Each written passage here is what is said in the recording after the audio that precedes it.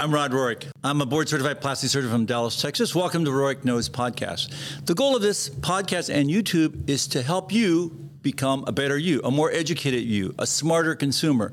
We're going to be talking about not only plastic surgery and medicine, but so many other things that will help you and educate you to be not only an informed consumer, but to find the right physician, the right healthcare facility for you and your healthcare. So today we're going to start by talking about breast implants and breast augmentation. It's one of the most common topics in cosmetic surgery that we talk about today, and it's also some of the most controversial. So what you'll find is that we'll always have a world expert. And today we have the world expert on breast implants and breast augmentation, Dr. Bill Adams. Welcome, Bill. Thanks, Rod. Great being here. And Bill is the founder of the Plastic Surgery Channel. In fact, we're recording it here at the Plastic Surgery Channel, which is a very innovative concept that talks about plastic surgery and the hot topics in all of plastic surgery and beyond, and gives you the truth about what's really going on. So Bill, not only is a board-certified plastic surgeon, he's a past president of the Aesthetic Society, which is the largest society of board-certified plastic surgeons dedicated solely to aesthetic surgery. And as I mentioned, he's a co-founder. He's a founder of the Aesthetic Surgery, not only of the Plastic Surgery Channel, and he's not only a phenomenal surgeon, but he's an educator, and I like that. I like people that give back, and Bill gives back. So Bill, we're going to talk about breast augmentation and breast implants. So you ready for the top 10 questions? Absolutely. And I'll just say, Rod, I think this concept for your podcast is fantastic because, as you know, there's so much misinformation out there. It's much different than it was 20 years ago, right? Because there's so much out there, so much misinformation. So you've got access to the world's experts, and you've been all over the world, right? Yep. You've done all things. You've been editor of the biggest journal in plastic surgery. You've been past president of the ASPS. So you've done a lot of things. So you know all the experts. And so people are starving for the right information because there's so much misinformation. This is a great topic because there's tons of misinformation about breast implants and breast augmentation. So let's get into it. Let's get into it. Yeah, and I just want to play off that, Bill. You're right. And that's one of the reasons actually why we're doing this, because I see so many people on Instagram and TikTok that they don't even come close to being experts in their field, and they're talking about stuff that really is not necessarily right. So that's why I actually got involved in social media. And so we're going to give you the truth about what's happening now from real plastic surgeons about real surgery. So let's talk about breast implant. Top 10. Top 10. So patients come to you, and so what they say, first of all, they want to they've researched you and they want to talk about breast implants and breast augmentation. So they say, am I a candidate? Am I a candidate for a breast augmentation? Well, you probably could be, but, first of all, there's a lot that goes into it. And it's not like buying a pair of shoes. Sometimes patients think that. Are they doing it for the right reasons? Most of the people we see are doing it for great reasons. They're doing it for reasons like they want to fit better in their clothes, or say they had 3 children and their breasts changed. They just want to kind of get back to where they were before they had kids. And those are great reasons to do it. Now, obviously, what are bad reasons? To get a better boyfriend, something like that. That's rare, but that's not a good reason to necessarily consider doing breast implants. But I think the vast majority of people, I'd say 99% of the patients I see are doing it for their own personal reasons. They're not doing it for anybody else. And those are the people that do fantastic. Right. No, I agree. And that does bring up, we live in Dallas, Texas, and sometimes I've seen, mothers bring in their daughters and they're not even 18. They said, well, my daughter wants a breast augmentation. So that's a no-go. So should they have their kids first, or what do you think, Bill? It depends. Obviously, if they're actively trying to get pregnant and they're like, I'm going to get pregnant in the next 6 months or a year, I usually counsel them, you should just wait till after you're done having kids. Now, there's some people who say, I'd like to have kids, but I'm 23 years old, I'm not married, I have no plans in the immediate future, and I want to do this for myself. And I think it's fine to go ahead and do it at that point. We have a lot of patients that have children after having implants, so they can breastfeed. There's no restrictions on them. It's just like they didn't have an implant, Right. So it's and that's another myth about breastfeeding. Of course, they can breastfeed after implants, saline or silicone, and we'll talk about that in a little bit. What's the youngest age should you consider for cosmetic breast augmentation and versus the other? Yeah, it's interesting because so saline breast implants are approved for 18 and up. And, is there any science for doing that other than the FDA? Well, silicone is 22 and up. And actually, I know I was a medical director of one of the clinical trials. The data actually was better for silicone in the younger patient population, but it's more of a political decision, right? Which is actually, I think, demeans women a little bit, because it kind of says if you're 20 years old, you're not mature enough to make an informed decision about having what type of implant, which is ridiculous. Right. I meet some women that are 17, 18 years old that are way more mature than 40-year-olds I meet. Yeah. So same here. So it's a difficult decision sometimes, because there are patients, and we'll see even younger patients that it's not for cosmetic reasons. Say they have Poland syndrome, right, or they have some congenital breast abnormality, and they're candidates for silicone gel. Yes, like if they have significant asymmetries, right? Yeah. And sometimes the silicone implants are actually superior because of women that don't have a lot of soft tissue and things over time. So it's not a clear-cut decision. But again, that's why you need to go to somebody that's not only a board-certified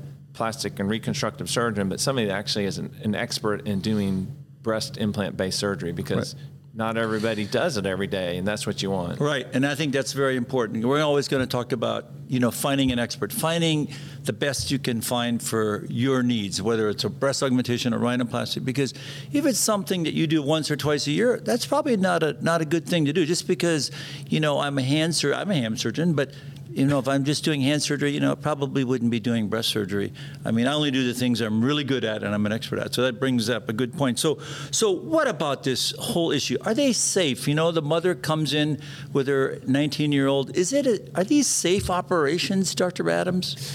Absolutely. The operations are very safe, and there's been a lot of advancement of the surgical aspect of breast augmentation in terms of recovery and things like that. I mean, patients have really fast-track, easy recoveries from these procedures. And now, then we get in the safety of the devices and the implants. And there's been a ton of science, as you know, Rod, over the years about the safety of breast implants. Now, especially with social media, there's been so much noise with this, and it's still a debated topic. It's been debated for as long as I can remember in my career of plastic surgery. But you have to look at the science.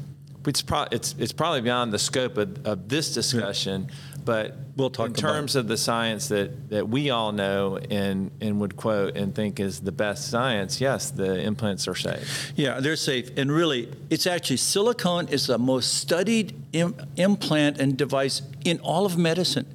And there's a lot of things in medicine that aren't so studied that are used a lot in orthopedic surgery, ophthalmology, and other areas. So it is very studied. The science is good. It's a myth over the reality. So tell us about the different types of implants. I mean, in brief, when you're talking to your patients, they say, okay, I heard about saline and I heard about silicone. I heard that saline may be safer or last longer. What are the 5 key facts that you tell your patients? You say you have silicone and saline implants. They're both FDA approved, right? And actually, you can do well with either implant.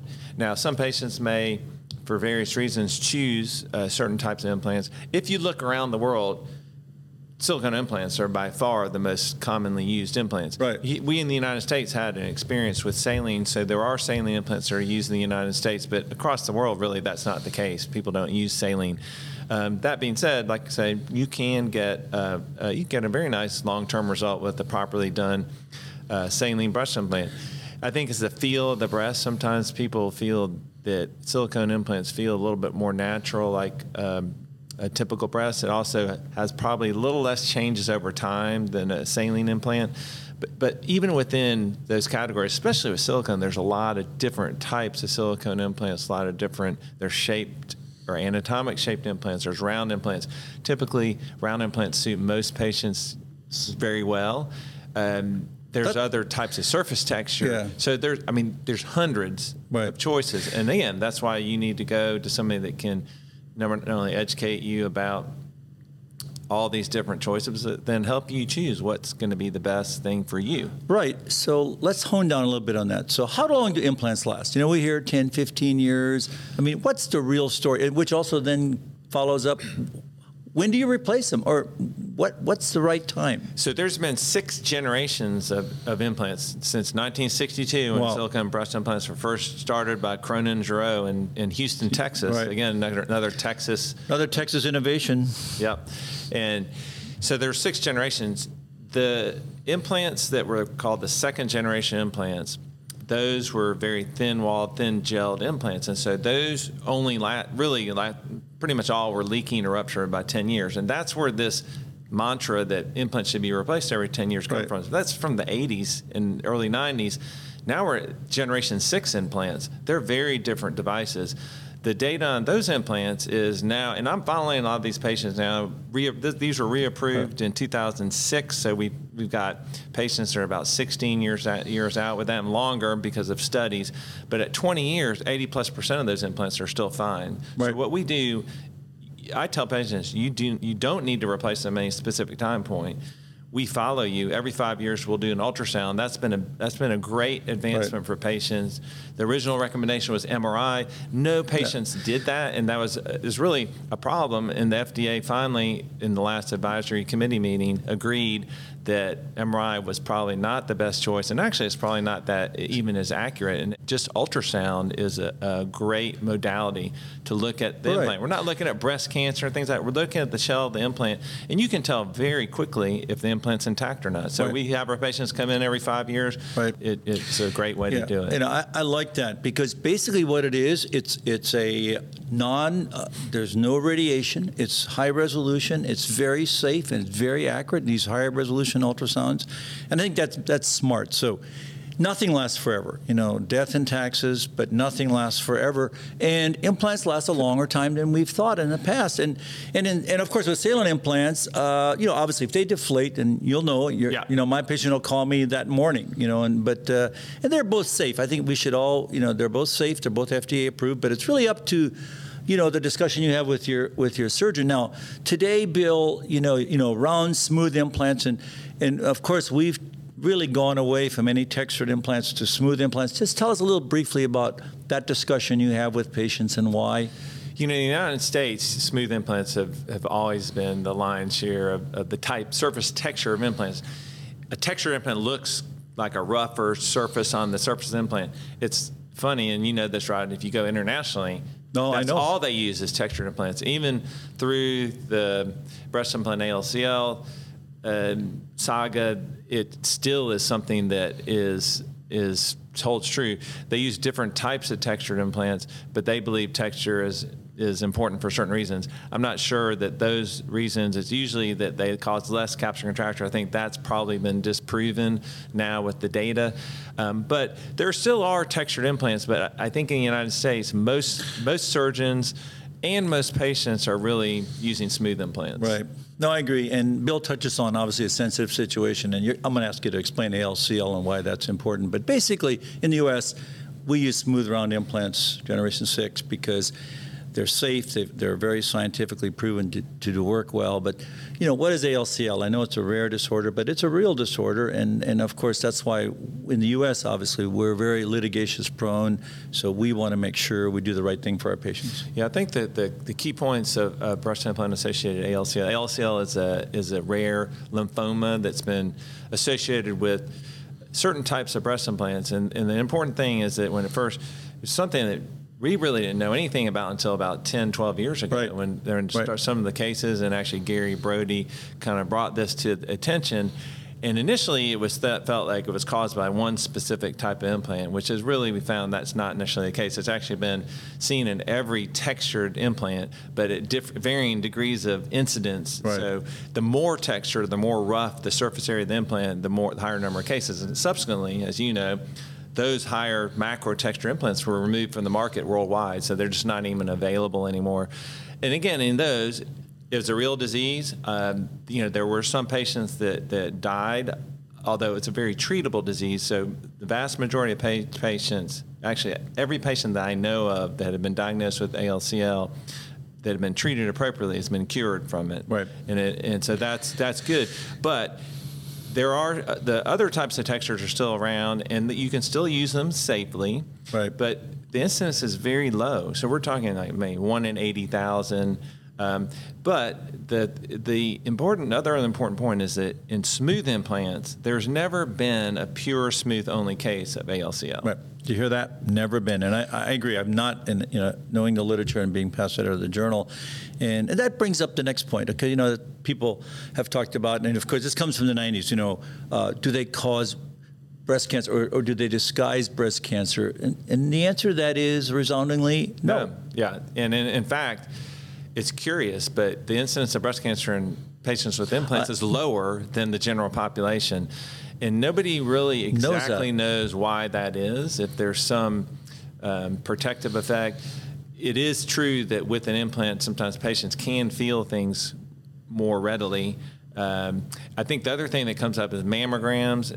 It used to be early on, when you were my residency director and chairman, Rod, I remember the studies were saying, the mammograms, there's some issue with mammograms and implants, but that's really not the case anymore because I think most of the centers have mastered the technique of mammograms with implants.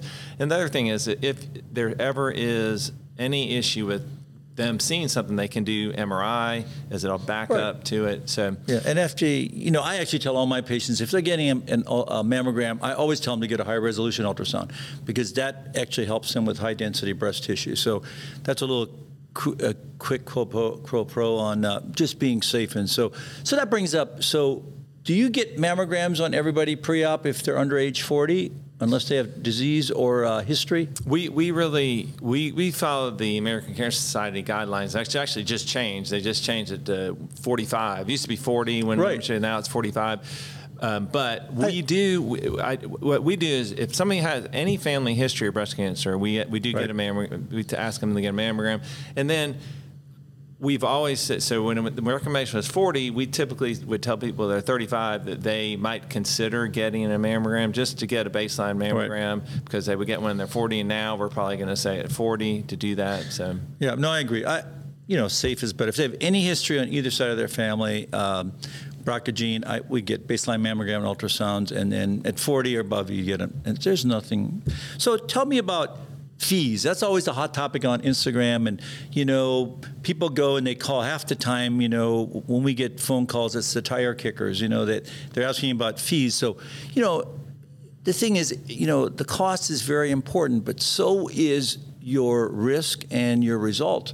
So, and they vary around the country. So, Bill, how do you handle that when they say, well, Dr. Adams, I'd love to have you do my surgery, but, you're just too expensive for me.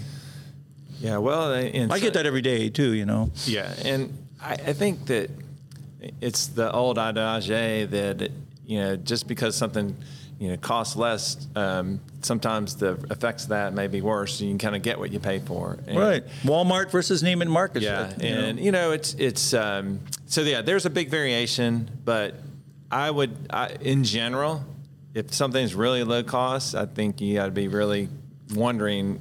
What's going on. And it's not just, the surgeon is one thing, but also what other things, centers, the operating, where's it being performed? What are the facilities like? Right. It's just, this is a luxury procedure. You want to do it safely. You want to get the best result. And sometimes, if you go down that why in the path when you're going bargain basement, you get some problems.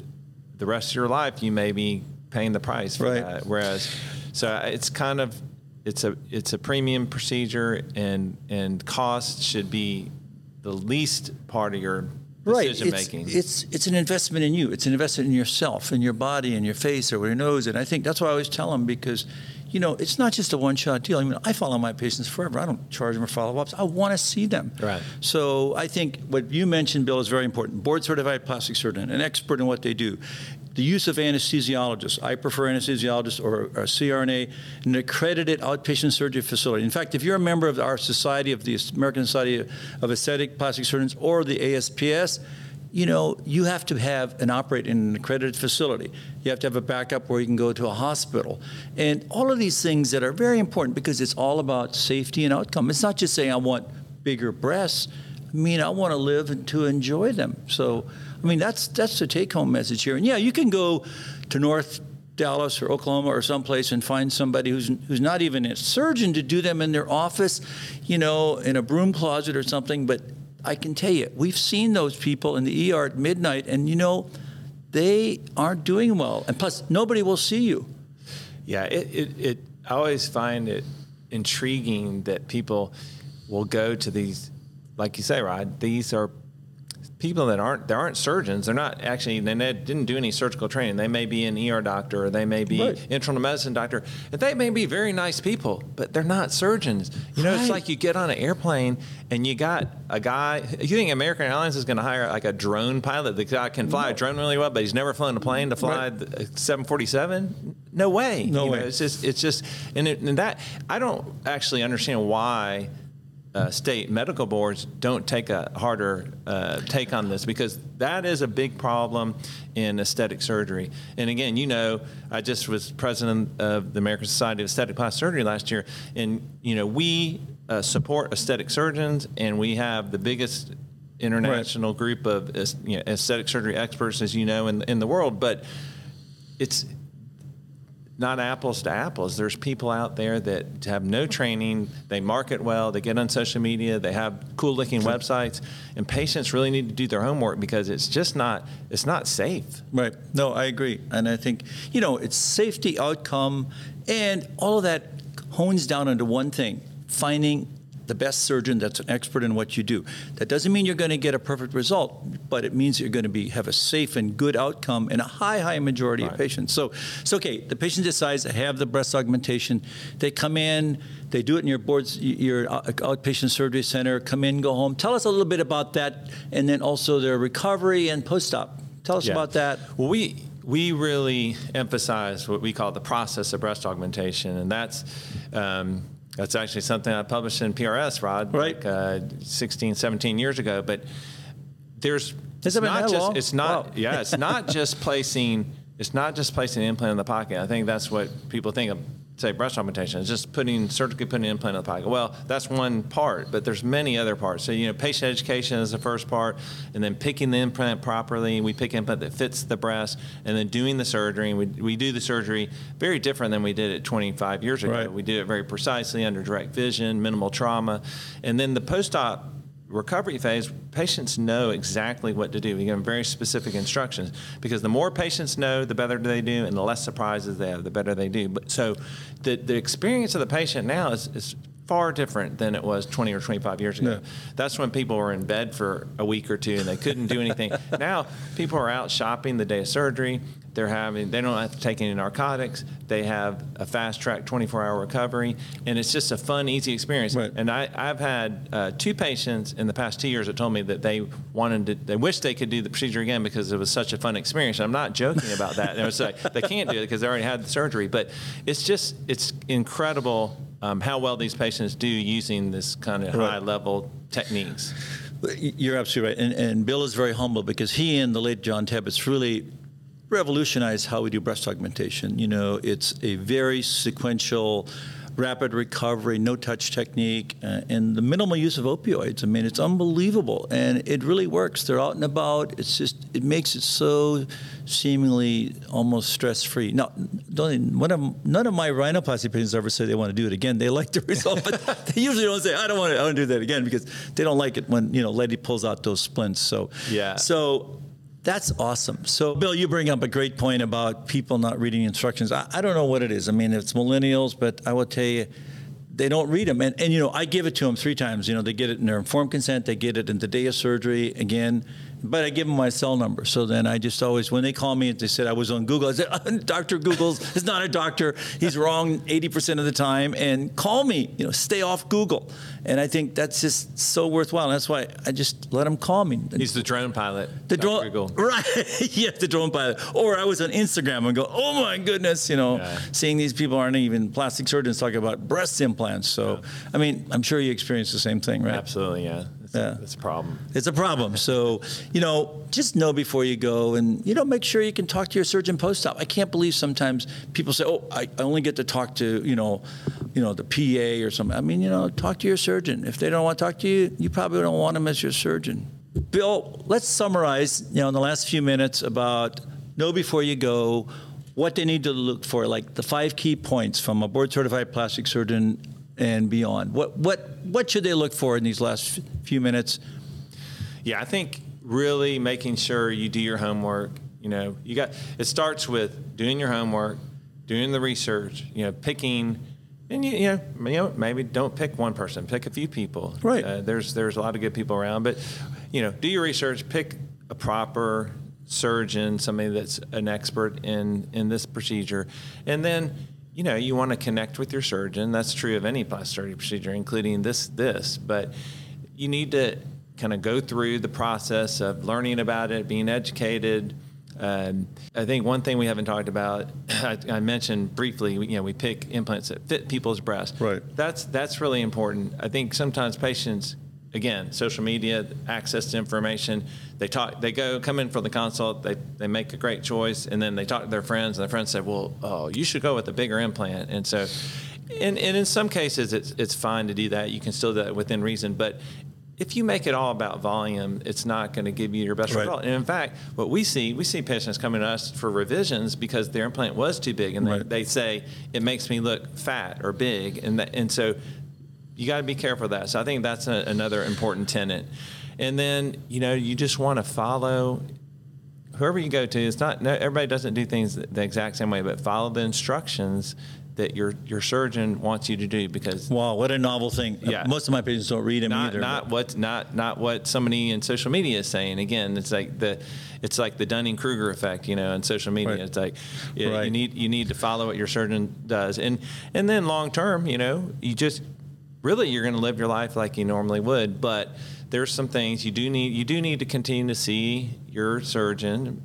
You want to have long-term follow-up. You would probably want to do an ultrasound every 5 years to check the status of your implant, and those things will serve you well. Yeah, and I think you bring up the good point about size, and the reason I didn't talk so much about it, because that's really when you find a real board-certified plastic surgeon, they will have that conversation with you, and they're not going to do crazy stuff. I always talk about in one of my tenets, don't do crazy stuff. Don't come in, and we're going to talk about extreme plastic surgery in another episode, putting in these huge implants that are disproportionate, that don't look good on you, and that's not a good thing. And I actually personally blame the surgeon as much or more than I think the patient, because you shouldn't do that. And, I don't want to partake in anything that doesn't look good, and neither do you. So the whole shaping, sizing, if you find an expert, they'll guide you. They'll do the right thing for you, because, you want to be your best you. So I think in summary, this was an excellent overview, Bill. Thank you so much for doing this. I think everybody should think about this and listen to this, and then go see a board-certified plastic surgeon in your area that really cares about your result. And that's really what we do on the Roic Knows podcast. We want you to be a better you. So please, like and subscribe. Give me your comments. Tell me exactly what you liked, what you didn't like, and what are things you'd like to hear about, what other episodes you'd like to hear about. And I want to personally thank the Plastic Surgery Channel and Dr. Adams for this amazing educational episode. Thank you so much, Bill. Right. You bet. Live the dream.